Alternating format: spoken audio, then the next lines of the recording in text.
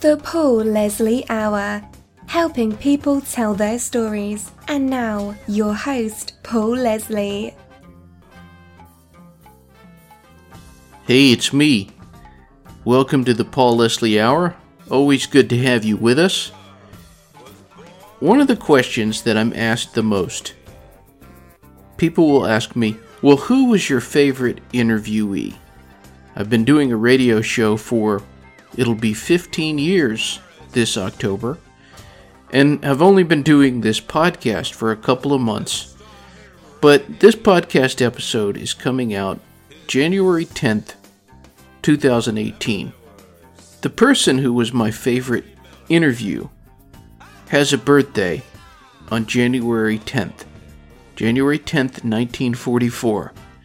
And that man was Frank Sinatra Jr. He's no longer with us, but I wanted to share this interview with you because he had been on my mind lately. Frank Sinatra Jr. was more than just the name Frank Sinatra. True, he shared the name of a very famous, perhaps the most famous singer of the 20th century.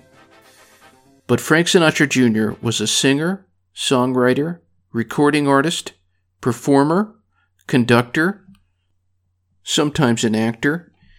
I could keep going there, but you get the idea. But more than anything, a very interesting person. The interview that you're about to hear, I say this with all the humility in the world, because the credit really goes to him, is very interesting. It deals with the American Songbook. It deals with his upbringing a little bit. It deals with his views on music today. I don't think you're going to find many people as knowledgeable about music as Frank Sinatra Jr. was. I got the interview with Frank Sinatra Jr. by writing him a letter. That seems to be the case with a lot of my great interviews. And by great, I mean interview subjects that I find very interesting. I wrote him a letter after a couple of years of trying to find a contact for him, and I remember the phone rang, the voice at the other end said, "Mr. Leslie?" I said, "Yes." He said, "This is Frank Sinatra." And I believe I said, "Wow, that name does have some power, let's admit it." And he proceeded to kind of question me. He wanted to know if I was legitimate, or if I was just somebody who was trying to get something from him. Finally, he said something that kind of amounted to, "At ease." He said, "You seem very genuine. I'm going to do the interview. Don't worry." And it was a few days later that we were doing this interview. I think what can be learned from Frank Sinatra Jr. is this. The most important thing in life is not what you do, but why and how. Our special guest is a singer, songwriter, a conductor, and recording artist. Ladies and gentlemen, it's an honor to introduce Mr. Frank Sinatra Jr. It's a great pleasure. Well, the pleasure is mine. Surprised. Last time we spoke, you had told me that you are fairly young, and I'm surprised that someone your age is interested in this kind of music. There are some of us out there. Yes, there are. All too few. I want to go back a little bit. What are your most vivid memories of music you heard as a child? Most vivid memories today, looking back at those memories from the wrong side of 70. The only thing I can say is they're kind of blurry, going way back. It's been a long time since I was a child. But that was the best music, popular music that was ever made in America. And was music playing around the house a lot? Oh, yes.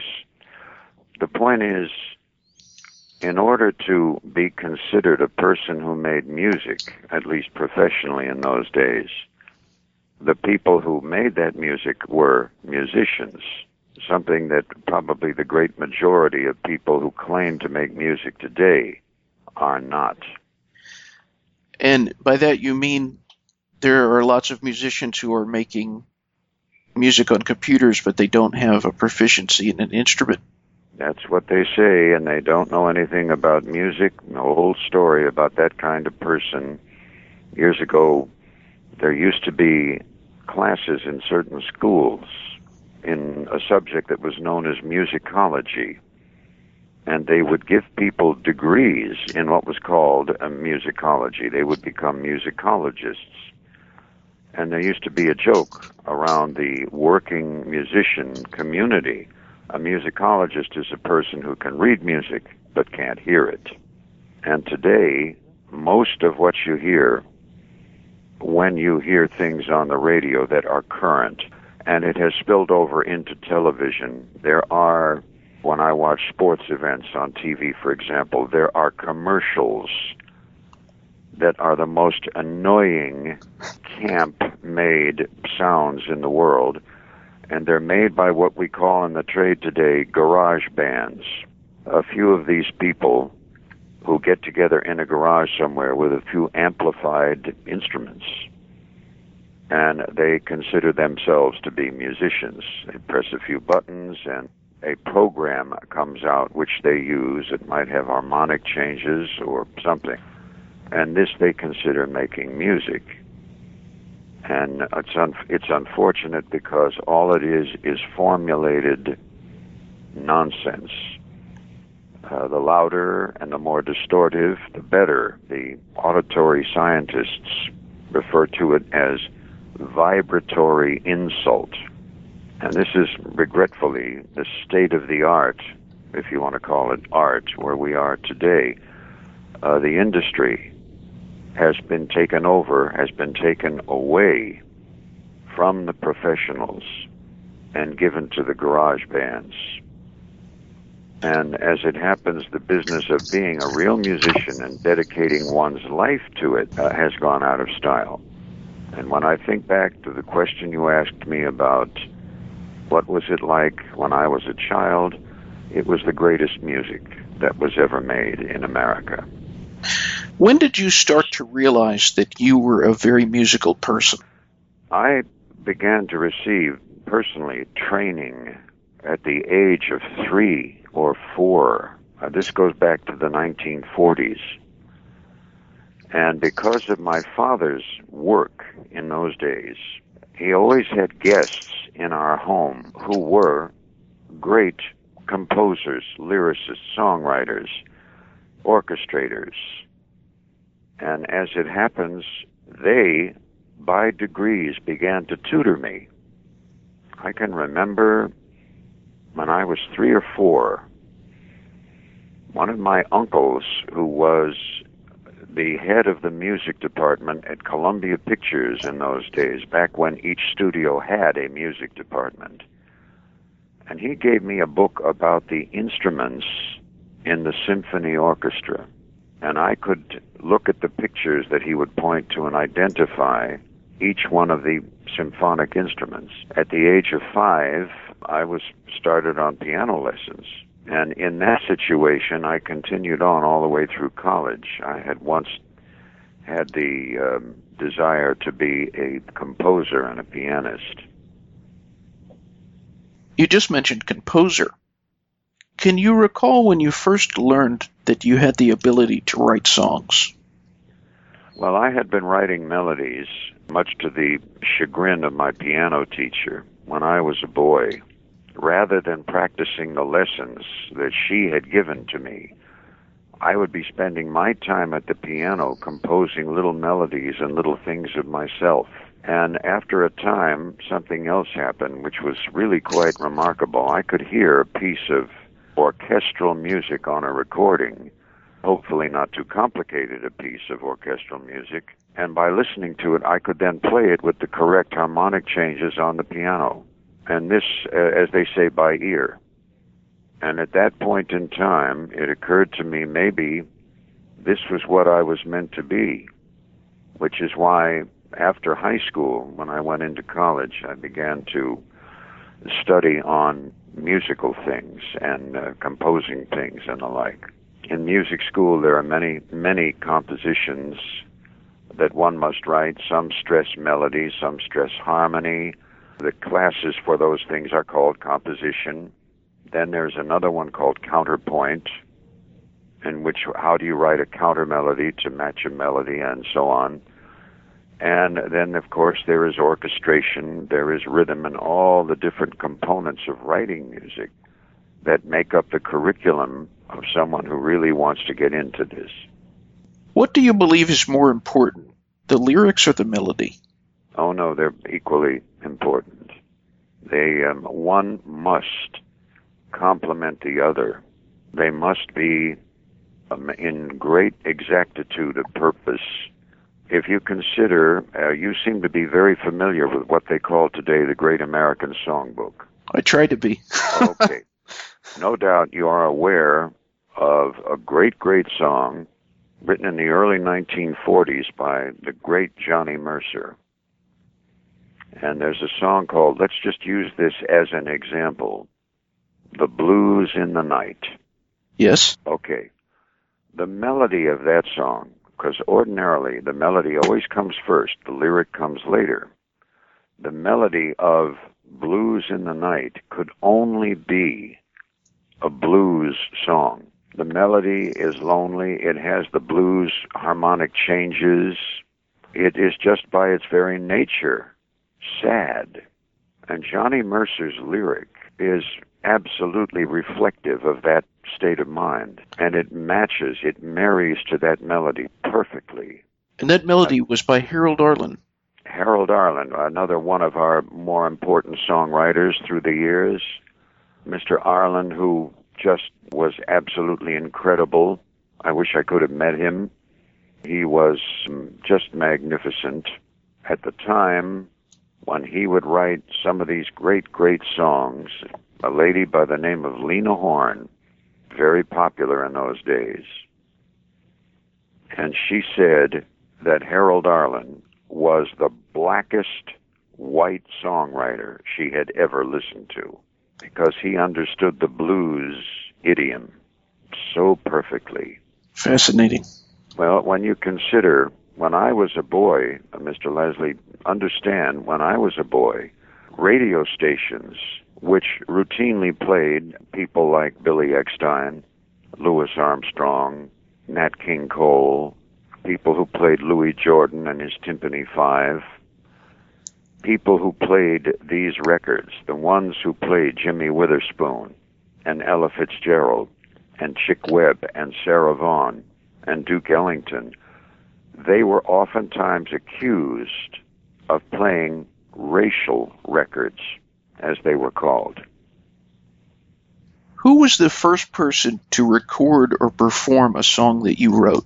The first person and the only person has been me. My songs, I regret to tell you, are not in demand and never have been. I'm the only one that ever did anything with them. Aside from the songwriting, you've recorded albums, you've performed, you've conducted. What part of music would you say you are the most passionate about? Well, it has to be all of them. You cannot take favorites. They all demand great concentration, great attention. It is like any other practice like that. An attorney who walks into a law case, a surgeon who goes into the operating theater. You must clear your mind of everything other than the job at hand. And it is so vital to do this. This is how things of this nature have to be handled. And I have never really picked a favorite. You told me the last phone conversation we had that you also hosted a radio program. What did you find that experience to be like? I had had an idea for many years that people at night, bearing in mind that the average American family works, of course, 5 days a week usually, and that now is changing. And the average American family has a certain routine. All of us, I think, are married to such a thing. We get up in the morning, we have our breakfast, we kiss our spouses and our children goodbye and go off work. And we come home in the late afternoon, and then there's dinner and spending time with the kids, perhaps doing homework or whatever it is. And then as the hour goes late, when the children are in bed, it is time then for the parents to have just a little bit of relaxation time. Usually that comes in the form of television, obviously. But I had an idea that perhaps, since you remember no doubt the great three words that would come up at 9 o'clock, 9:30, 10 o'clock, and 10:30. Film at 11. The news would be the last thing they would see at 11 p.m. before they would switch off the TV set and go to sleep. And I watched this year after year, and having traveled the United States, all the states, over and over and over and over again, it occurred to me that the story about the newscast today is quite correct. They say the newscaster on late-night television, the newscaster opens up the hour by saying to you, "Good evening," and then spends the next 60 minutes informing you why it isn't. This is, of course, a flippant statement. It occurred to me some time ago that maybe somebody would like to have a little bit of relaxation that would prepare them to go to sleep. So I created a radio program that was not to be run before 10 o'clock at night, 10:30 at night. It would run for an hour, less commercials, and then it would gradually get down and down into the music, more gentle, more loving, so that when the time came to turn off the radio and go to sleep, it would be the last thing people would hear at night. And it was to be a kind of a electroacoustical tranquilizer. And this was the theme of my radio program. What was it called? It was called Radiance. Radiance. In keeping with nighttime, it seems like so many of the songs from the American Songbook had the word moon, and so many of them included the idea of nighttime. I mean, just if you want to take the example of songs Frank Sinatra recorded, Moon River, my goodness, Fly Me to the Moon. He did that entire album of songs with moon in the title. Yes, there was an album. His producer, Sonny Burke, created a record called Moonlight Sinatra, but they did not include Moon River or Fly Me to the Moon. Moon River was a very famous motion picture song, which won the Academy Award that year in 1961. And Fly Me to the Moon is actually a misnomer. The name of that song is In Other Words. Everybody just calls it Fly Me to the Moon. Ah. And that song had also an interesting situation. When the astronauts aboard Apollo 11 went out in 1969 to land on the moon for the first time, the NASA beamed Fly Me to the Moon to the boys in the capsule, to Collins and Armstrong and Aldrin. Very interesting. Of the albums that you recorded, do you have a favorite of yours? Gee, I wouldn't know what to say. My albums never did get any attention. My first album, when I was singing with the Sam Donahue Band, that was not a favorite. That was in 1965, and I had just become 21 years old. I didn't make another record album again after that until 1971, and that was my first album with Nelson Riddle, with the great Nelson Riddle, who was my music teacher. And that album was called Spice, and that was a pretty good record. Afterwards, there was another album in 72, and from that, I didn't have a fourth album, until 1977. And at that point in time, the big thing in the music world was country music. Country music had been around for decades, but now everybody was making country albums. And they sent me, the people I was working for at the time, they sent me to Nashville in 1977. We made an album called It's All Right. That was a pretty good record. After that, I had no album until 1996. as you can see, my records were not exactly bestsellers. They were not really in demand. The one in 96, was that As I Remember It? That was As I Remember It. I happen to like that album a great deal. What inspired you to record it? There is a great theatrical producer in New York City, a man who I've worked for many times. His name is John Schreiber, and he's a marvelous show producer. John Schreiber, in 1995, became aware of the fact that Frank Sinatra, who was very much alive then, was becoming 80 years of age. And he decided to have a 3-night music festival in New York City, 3 concerts. Each night would begin with 80 minutes, followed by a 20-minute intermission, and then 80 more minutes. And this 3 nights in a row. And it was a salute to the music of Frank Sinatra. And he invited Linda Ronstadt, who was the youngest. He invited Rosemary Clooney. He invited Jack Jones. Big Joe Williams was there. All the people who make this kind of music were invited to perform. And when it got to the final 80 minutes, on the final night, he gave me the entire 80 minutes. And I was singing and conducting the same orchestra that I had conducted for Sinatra prior to his retirement.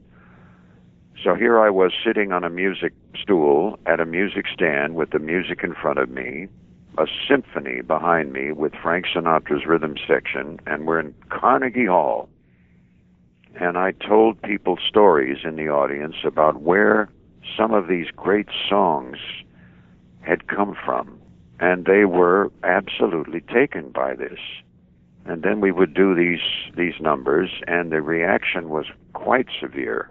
And when the evening was over, I returned to my dressing room, and I was introduced to a man who gave me his business card. He was the president of the Capitol Records EMI record group.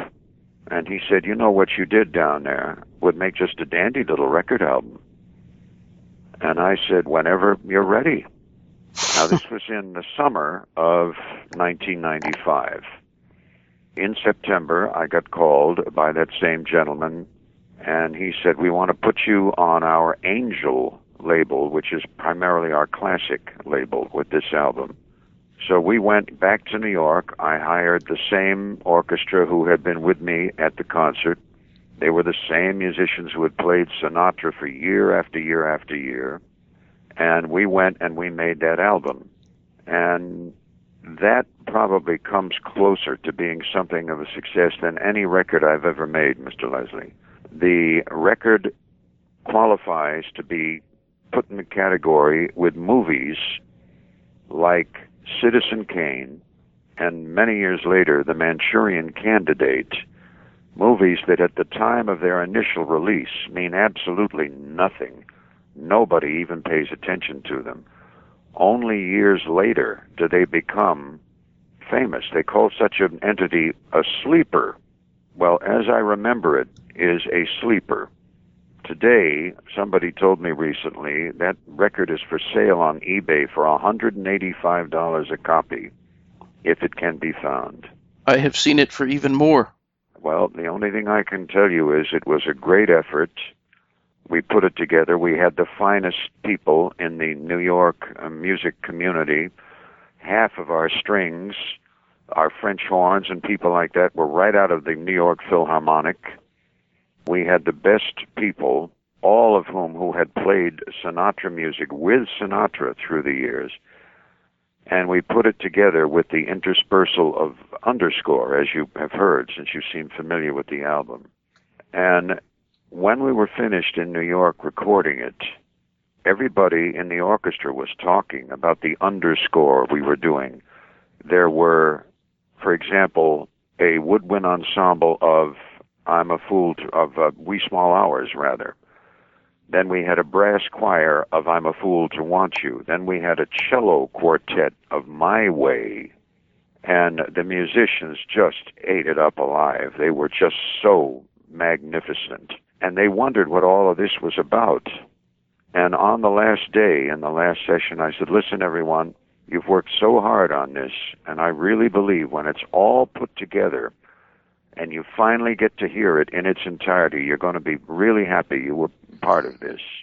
They didn't know what was coming in the sense of the linkage. After the music was recorded in New York, then the master tapes went out to Los Angeles to Capitol Records, and I went into a little booth with the underscore coming through earphones. And at that point, all the songs on that album were selected with the most total commitment. Everything was scrupulously prepared in terms of pacing. But then I began to listen to the underscore, and I started to speak my personal memories. Nothing was written down. Nothing was prepared. If you are to listen to that record and you hear the narration in between the songs, that is exactly as you hear it. That is exactly as it sounds. There was nothing prepared for that. Nothing was written down. Because, as I told everybody when they said, "You mean you're going to do this off the cuff like that?" I said, absolutely. It has to be conversational, not institutional. If we get some fool reading the Gettysburg Address, that's exactly what it's going to sound like. It has to be one person speaking intimately to another. And when you listen to the narration on that record, there are mistakes in it, things like that. I said, no, leave it that way. You cannot point your finger at somebody's head and say, prepare to be spontaneous. It is absolutely impossible.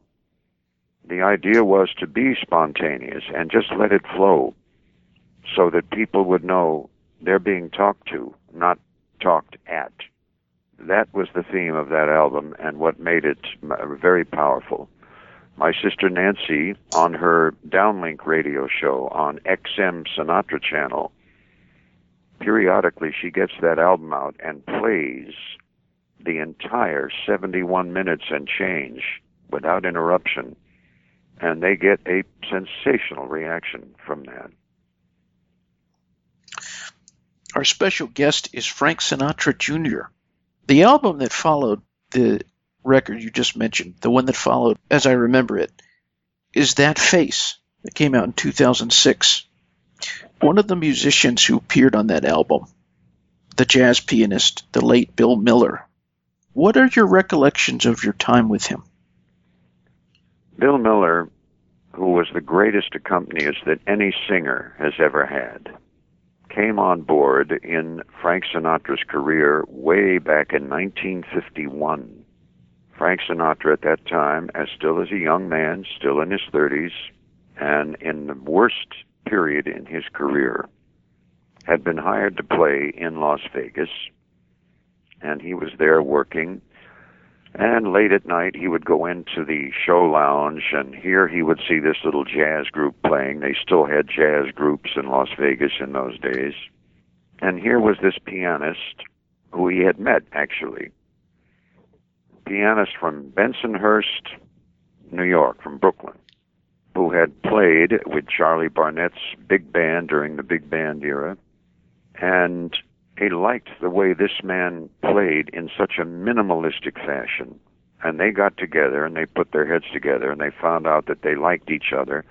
Bill Miller came on board with Sinatra at that point. I was in knee pants. And I can remember him at the record dates.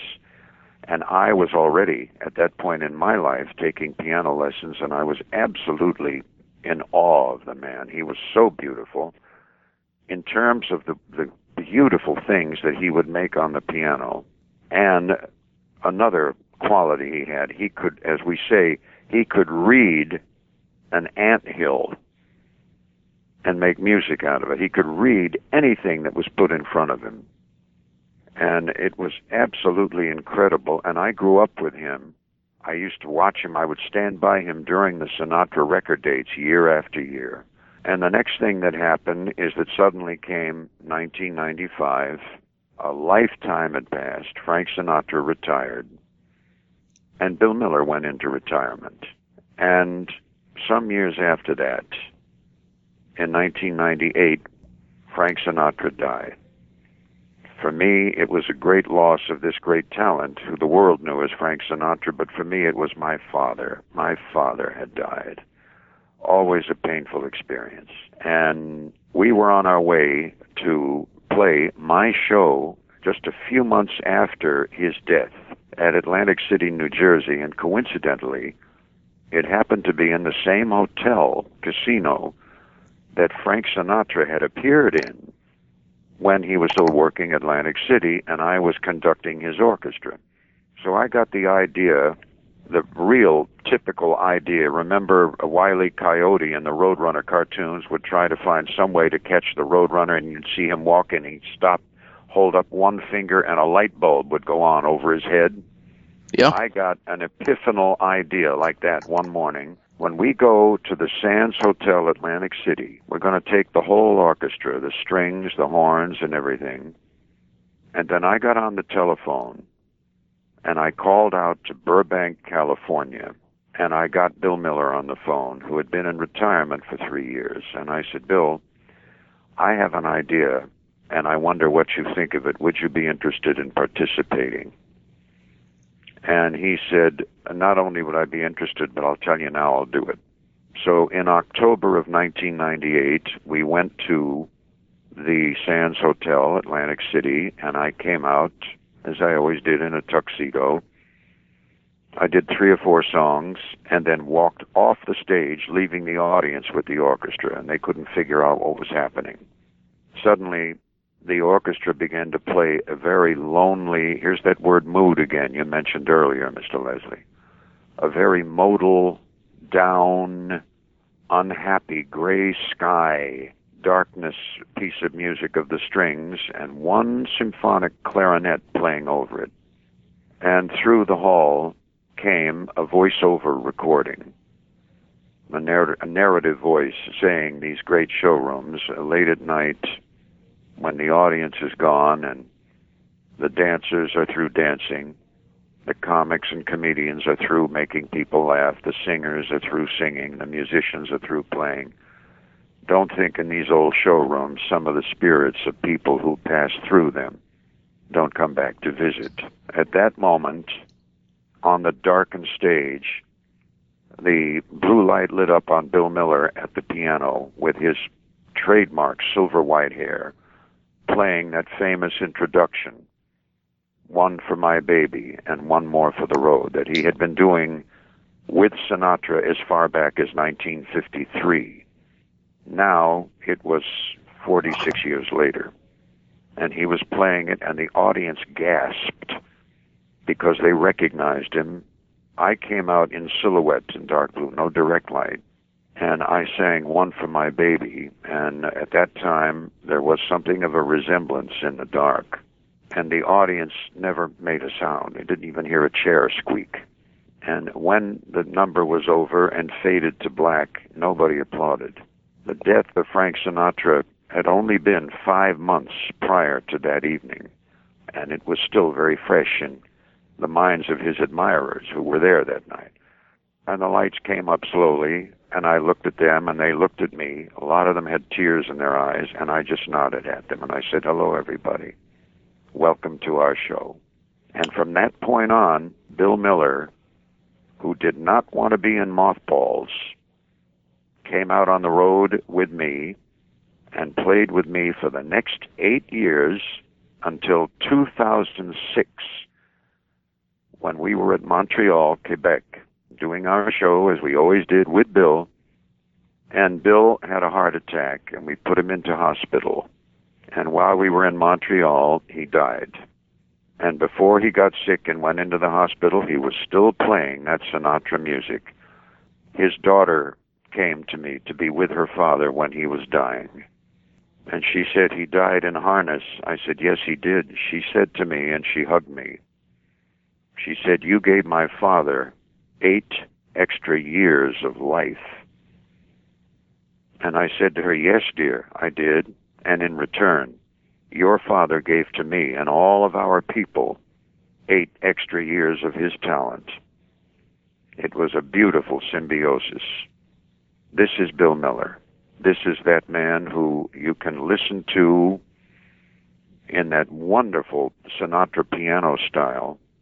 You have an album in your collection, Mr. Leslie, no doubt called Strangers in the Night from that period in 1966, in which they put Strangers in the Night, the big hit record, at the front of the album, and then the rest of the album was Nelson Riddle.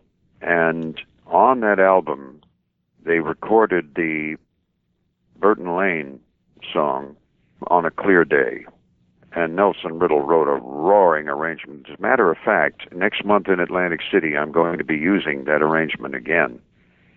And in the beginning, which is just the rhythm section, listen to Bill Miller and the way he economized, the way he, can we say, musicalized his little ad-libs that were necessary in the first the first 4 measures of that song. I think you'll find what I'm saying is just so beautiful. You mentioned mood a moment ago. Do sad songs or happy songs resonate with you more? No, they have to be. Here again, you can't take favorites. You have to go with, as I've always said, happy songs and sad songs come in 2 categories. There are good ones that touch you, that move you, that strike a memory, and there are the ones that do not hold your attention. I was a guest recently, Mr. Leslie, on a film show about movies, and they said, what kind of movies do you like to watch? And I said, well, there are all kinds of movies. You have adventures, you have mysteries, you have comedies, you have love stories, you have musicals, you have war pictures, you have horror pictures, you have science fiction pictures, and my viewpoint is the same about every darn one of them. There are good ones and there are bad ones. And I always had this attitude. When I was a kid, I loved science fiction movies, and they made some beautiful pictures. When I was a little boy in the early 50s, they made The Day the Earth Stood Still. They made The War of the Worlds, the George Powell picture, which holds up today. And these movies, people who didn't like science fiction loved them because they were such great theater. They were such great movies. At the same time, in the sci-fi era, you'd have A Thing with a Face, and then the sequel, A Face with a Thing. And then they do A Thing with a Face in its thing. And then they do a thing with a face with a thing in its face. And things like that. They made the cheapos, the real dumb ones. So you have to be selective. And for me, picking music is just like that. You have to go with the good ones. The happy songs are magnificent.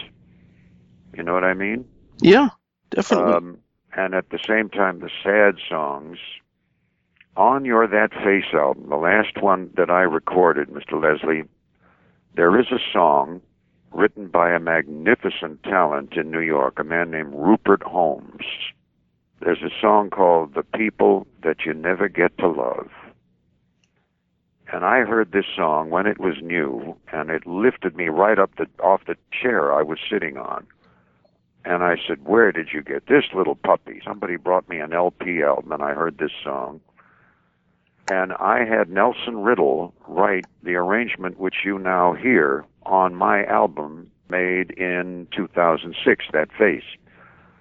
And the reason why I had that arrangement written was for Frank Sinatra. That was the kind of song that he could sing. And I brought it to him with Nelson Riddle's magnificent arrangement. One afternoon, we were rehearsing for the opening of his show that night. He came in. And I said to him, Dad, you got to hear this. Listen to this song. And I conducted it and sang it for him. And he sat there, his eyes got big. He said, where did you find this little mumser? And I thought his reaction was exactly what mine had been. And I said, there's a guy in New York who is a magnificent talent, and he is brilliant, and this is a song he wrote that no one's going to hear, and Sinatra, Mr. Leslie, wanted to record it, and unfortunately he didn't live to record it. But this is what I mean about being selective, about picking the good songs. On the note of picking the good songs, one of the songs you recorded on that album, I Was a Fool, composed by Barry Manilow with lyrics by Marty Panzer. How did you come to be exposed to that song? It was on one of Mr. Manilow's albums. I think it was called Even Now. Excellent album. Barry Manilow is one of the biggest musical talents to hit the recording industry in decades. And unfortunately, we're talking about the 70s. I wonder if Barry Manilow were 35, 40 years younger right now and just getting started, if anybody in the, quote, music community, unquote, would even pay attention to him. His songs have melodies. They have harmonic changes. They are intelligent. They are musical. And this is the kind of thing that no longer seems to matter anymore. The greatest oxymoron that has ever come across the English language is rap music. Well, we call it crap music. But getting at what we're saying here, Manilow is a genius. Always has been. Do you know how Barry Manilow became famous? Well, I know that he originally wrote jingles. He wrote, "You Deserve a Break Today" at McDonald's. He wrote, "I'm the Pepsi Generation, you be you, I'll be me." He wrote commercials. And somebody said to him, "You can't do this, you got to write songs." And he did. Oh boy, did he. So on that album, I think it was called Even Now, there was a song called Even Now, a very nice song that he wrote. This song, "I Was a Fool." And I thought at the time, when I was Frank Sinatra's music director, he came to me and he said, "I want to make an album, all ballads that swing, and they have to be songs I have never sung before." I said, "Oh, is that all?" So I put down The People That You Never Get to Love. He had never sung before. And then I said, what about I Was a Fool? I had an orchestration written. He liked it very much. And he listened to it with great attention. And he loved that lyric. "After I've had my last cigarette and the night is as dark as the night's gonna get." That's the kind of Sinatra blues song that has existed for decades. That was another song that was selected to be on one of his albums. Unfortunately, he didn't live to record it, just like the other song I mentioned to you. So I recorded it on that face. We already had the orchestration, and I love that song, and I'm a huge admirer of the lyricist of that tune, who I have never met, and also Barry Manilow, who I know slightly. And this is the kind of music I mean by being selective. One of the greats in terms of songwriters would be Jimmy Van Heusen. You performed a lot of his songs throughout the years and recorded some of them. Did you meet the man himself? I used to sit on his knee at the dinner table when I was 3 years old. What was the man himself like? Jimmy Van Heusen was the brunt of a whole bunch of jokes because he had come from, my God, if he were alive right now, he would be 101. Jimmy Van Heusen came from Syracuse, New York, and his name was Chester Babcock. And when my father would get him on the telephone, if he would call my father, for example, my father would pick up the phone. He'd say, "Chester," and this he would always tease him. And Jimmy Van Heusen and the great lyricist Johnny Burke wrote all of the songs for the Road pictures with Crosby, Hope, and Lamour, if you like those movies. All of the great tunes that they did, Moonflowers, But Beautiful, Moonlight Becomes You, all were written by Jimmy Van Heusen and Johnny Burke for the Road pictures. And to show you how they loved to zing Van Heusen, the last Road picture with Bing Crosby, Bob Hope, and Dorothy Lamour, which was made in 1962, was called The Road to Hong Kong. And the character in that movie that Bob Hope played, the character name was Chester Babcock. They did that just to zing Van Heusen, which they did with great frequency. And at the time, he got a big kick out of that, but as you can imagine, that was a little bit inside. Nobody on the outside knew about that. They were zinging Van Heusen. But you've asked me a question. I'll try to answer you. He was a very intelligent and very, very capable man. Jimmy Van Heusen, growing up in, as I said, in Syracuse, New York, as a young boy, he became fascinated with airplanes. He took a pilot's license at a very, very young age and logged hundreds and then thousands of flying hours. He was a great expert, so much so that when World War II broke out, Jimmy Van Heusen was hired by Lockheed Aircraft as a top security Lockheed test pilot. If you know anything about the air weapons that we had at our disposal during the war, there was a magnificent tactical fighter plane called the P-38, the Lockheed Lightning. It had two booms with two rudders, a common elevator, and two engines. It was very maneuverable. It was deadly. And Jimmy Van Heusen at Lockheed Aircraft was the chief test pilot on that prototype.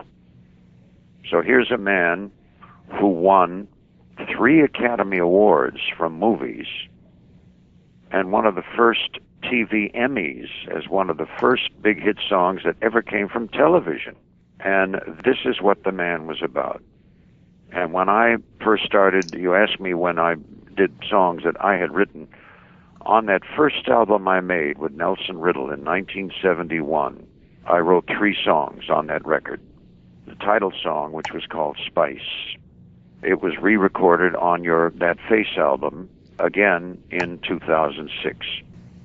And when the original was made, so many years ago, almost 40 years ago now, I happened to be working in Palm Springs, California, which is where Van Heusen made his home. And he came to hear our show, as he always did, and I used to tell the band leader I was working with then, I used to say, line up all the Van Heusen tunes. And we would do a show that was almost totally Jimmy Van Heusen. And he would sit there, have his drinks, and have a marvelous time. And on this one night when the show was over, I said, Jim, I just made my first album with Nelson Riddle, and I want you to hear a couple of the songs that I have written on that album. Well, he couldn't wait. He listened to that song, Spice, over and over again, and he listened. He said, what was that line? And he kept listening and listening, and finally, when it was done, because I had written the lyrics as well as the melody, he smiled at me a little bit paternally, and he said, well, it seems that Sammy and I taught you fairly well. I said, yeah, I would say you did. Of the composers and lyricists in the American Songbook that you met, was there any commonality you found with those people who wrote this music? Commonality? Yeah, was there anything that a lot of the composers and lyricists had in common? I mean, aside from their genius. One thing. A lifetime of dedication. They didn't do anything halfway, and they did not just get into it as a whim and suddenly decide there was a lot of money to be made with it, and so they would start doing this. Until, of course, the reason for it was gone. You know, we were talking about the era of the garage bands that we live in today. As it happens, some of these amateur people come up with something that becomes a local sensation. Then it begins to proliferate into other geographic locations. Some record company people hear this and they decide there's money to be made, so they start promoting it, and the next thing you know, that particular selection like that suddenly becomes a phenomenal recording record success. And the people involved walk away with a couple of millions of dollars, and that is just absolutely magnificent. But after that, the magic is gone. You never hear from them again. And this is the difference between the real composers and the real lyricists and the amateurs. They come up with something that somehow becomes a fluke and hits for an instant. years later, somebody will play that record. Oh, yeah, I remember them. Wonder whatever happened to them. There was, when I was in my 20s, Mr. Leslie, there was a big hit record in the mid-'60s called Winchester Cathedral. And this is one of the dumbest things you ever heard in your life. But they had a novelty. They hired somebody to be on this record who played, of all things, the bassoon, which rock and roll children had never even heard of. And with this thought in mind, it became a fluke. It was like a novelty, and it sold millions and millions of records. And as it happened, this group, you never heard from them again. After that, they vanished. And where they are today, who knows? Now, this is, admittedly many, many years ago. But all I'm getting at is that when those records became hits, all the big singers of the day, including Sinatra, had to record that song. And he did it in order to sell the records. He had his own record company, and they needed to keep his records on the charts. He hated doing it, but he bit the bullet, and he had to record so many of these tunes at the time. And this is the difference, in answer to your question, of what it is that the real songwriters, the real lyricists have. They dedicate their entire lives to these things. They have countless failures. But after they have had a success, they now come back, hopefully with another success. And this has made the careers of all the great music writers for our musical plays, Lerner and Lowe, Rodgers and Hammerstein, Rodgers and Hart. These are people who are absolutely devoted to what it is that it takes to be a professional songwriter or lyricist. There aren't many recording artists that are recording these songs anymore, despite the incredible quality. I mean, nobody can disagree that these songs are just incredible. There's the ones that Rod Stewart recorded, Harry Connick Jr., recently Gloria Estefan did an album of American Songbook. Who do you think is doing the best job at carrying on the torch of singing these tunes? The first on the list would have to be a lady named Diana Krall. Oh, yeah. Diana Krall, for me, is the finest talent around today. She is absolutely magnificent. She sings beautifully. She is a magnificent jazz pianist. And she has done all of this for me. Another person who got into it for a time and then regrettably stopped was Carly Simon. Oh, yeah. So Carly Simon made a record album called Torch of all the sad songs. And it is absolutely magnificent. Even now, it's magnificent. And Rod Stewart, who I have met, I don't know him well, Rod Stewart really was not deeply into If You Think I'm Sexy and You Want My Body, which he did to get himself famous. And once he became accepted as a great recording artist, he then moved into the music that he believed in. He's made many, many wonderful albums of, as you say, the Great American Songbook. He's become very, very good at it. You've got this young kid, this Canadian kid, Michael Bublé now. They are doing this music, and it's good to know that someone still has this kind of thing.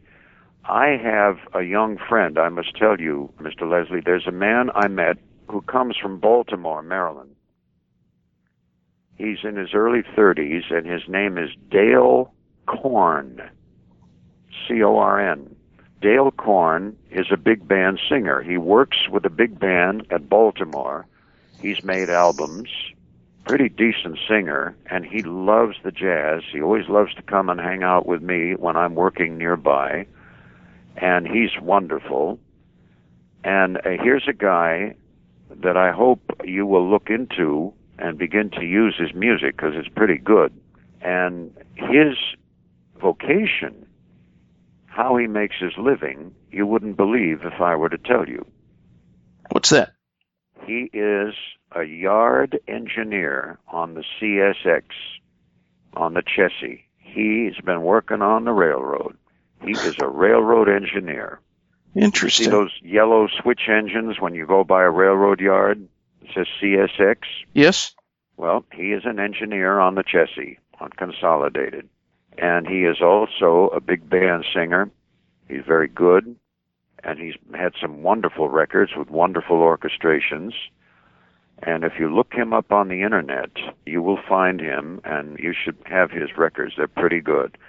This is another guy who makes that music. I think he's in his early 30s. The difference between he and Michael Bublé and the others is that he's not famous. But there are those very, very few who do this thing.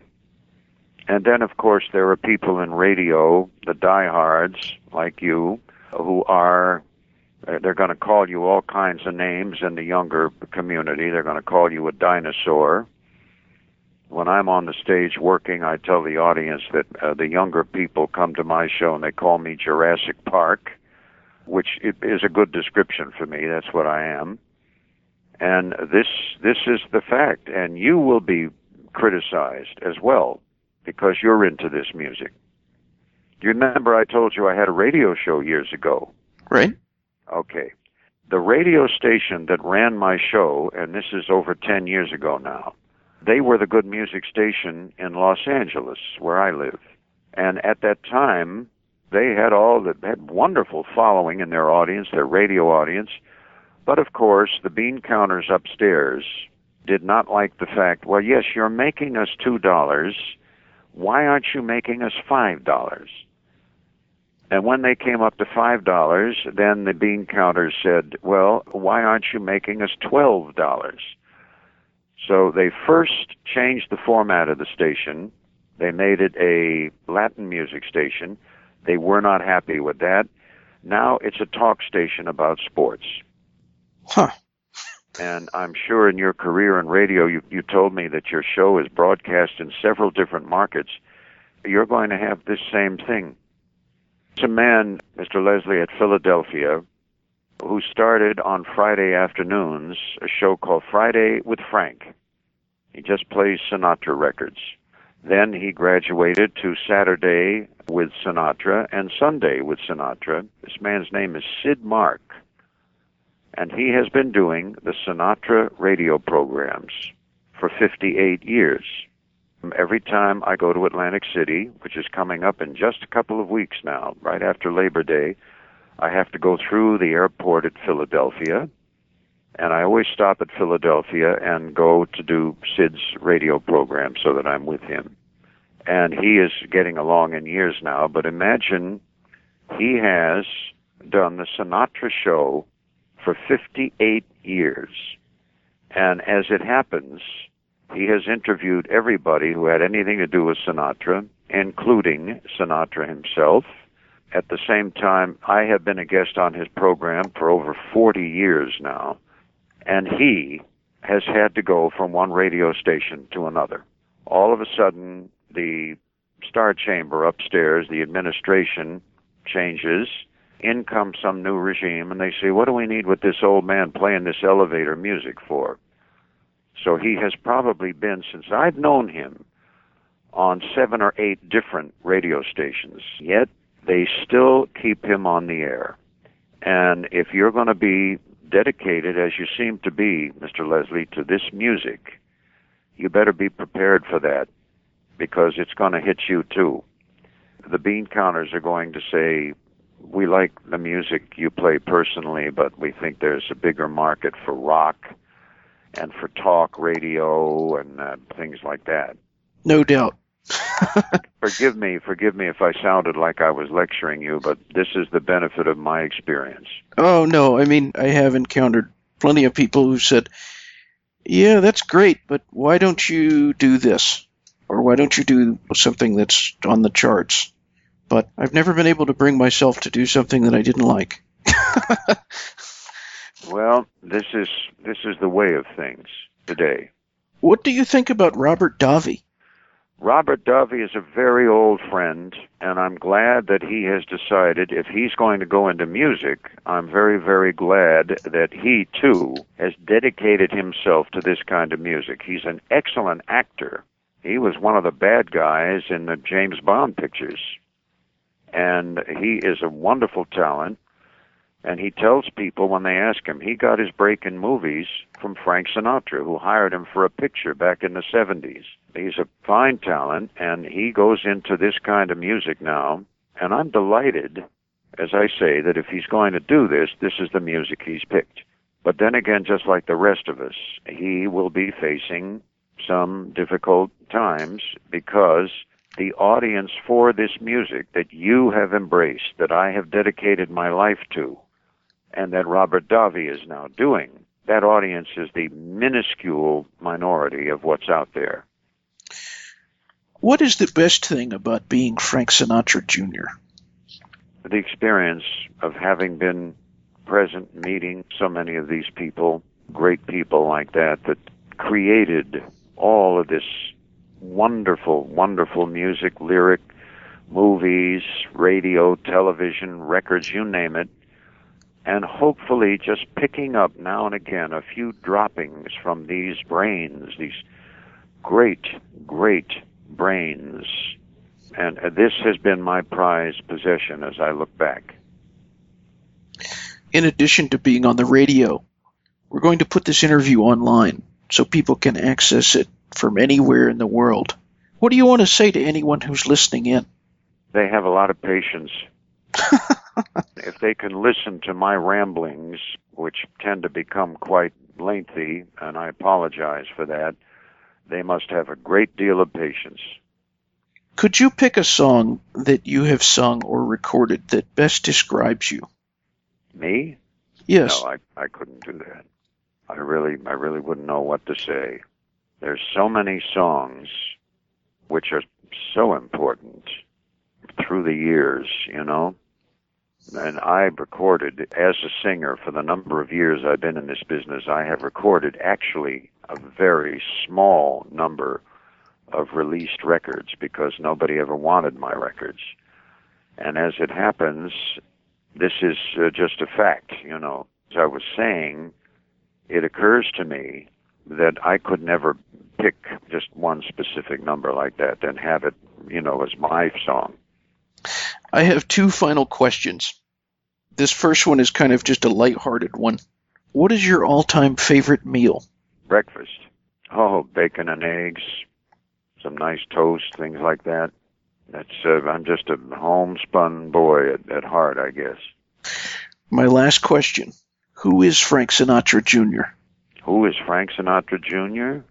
Frank Sinatra Jr. today is an old man who tells people, you want to put this in the third person, tells people that he was never famous, he just had a famous name. And as it happens, the only thing I believe to really justify his life, if there are those philosophic people who say that every man's life has to be justified, the only thing that could be said that he justified his life with is that he practiced what he believed in devoutly. And it cost him a lot of hungry nights.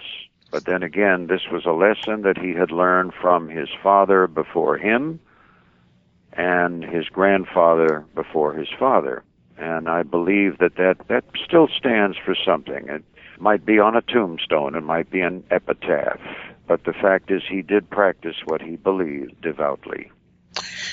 Beautifully stated. Mr. Sinatra, thank you very, very much for your time, and thank you very much for this interview. I appreciate it so much. I hope it's of some use to you. I can't imagine what, but, you know, you might want to line the birdcage with it if you type it out. But as it happens, you've asked me some philosophic style questions. I've tried to answer you in kind. Well, I thank you again. It's been enjoyable. I looked forward to it, and it was worth the wait. Okay, well, thank you very much for your interest in what it is I do, and I hope that you continue to devote yourself to this music, because I would very much like to believe that it's going to sustain. So, folks, that was the Frank Sinatra Jr. interview. January 10th, 1944 was his birthday. He passed away March 16th, 2016.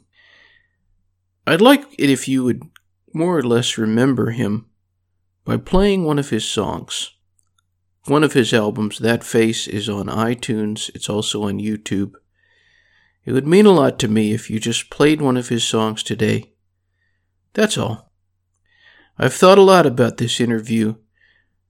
I'm glad that we had the chance to speak. And I thank you for your interest in listening. Until next time. The Paul Leslie Hour is hosted, produced, and written by Paul Leslie for Lifestyles Entertainment. For information, visit thepaulleslie.com. Thank you for being with us. Until next time.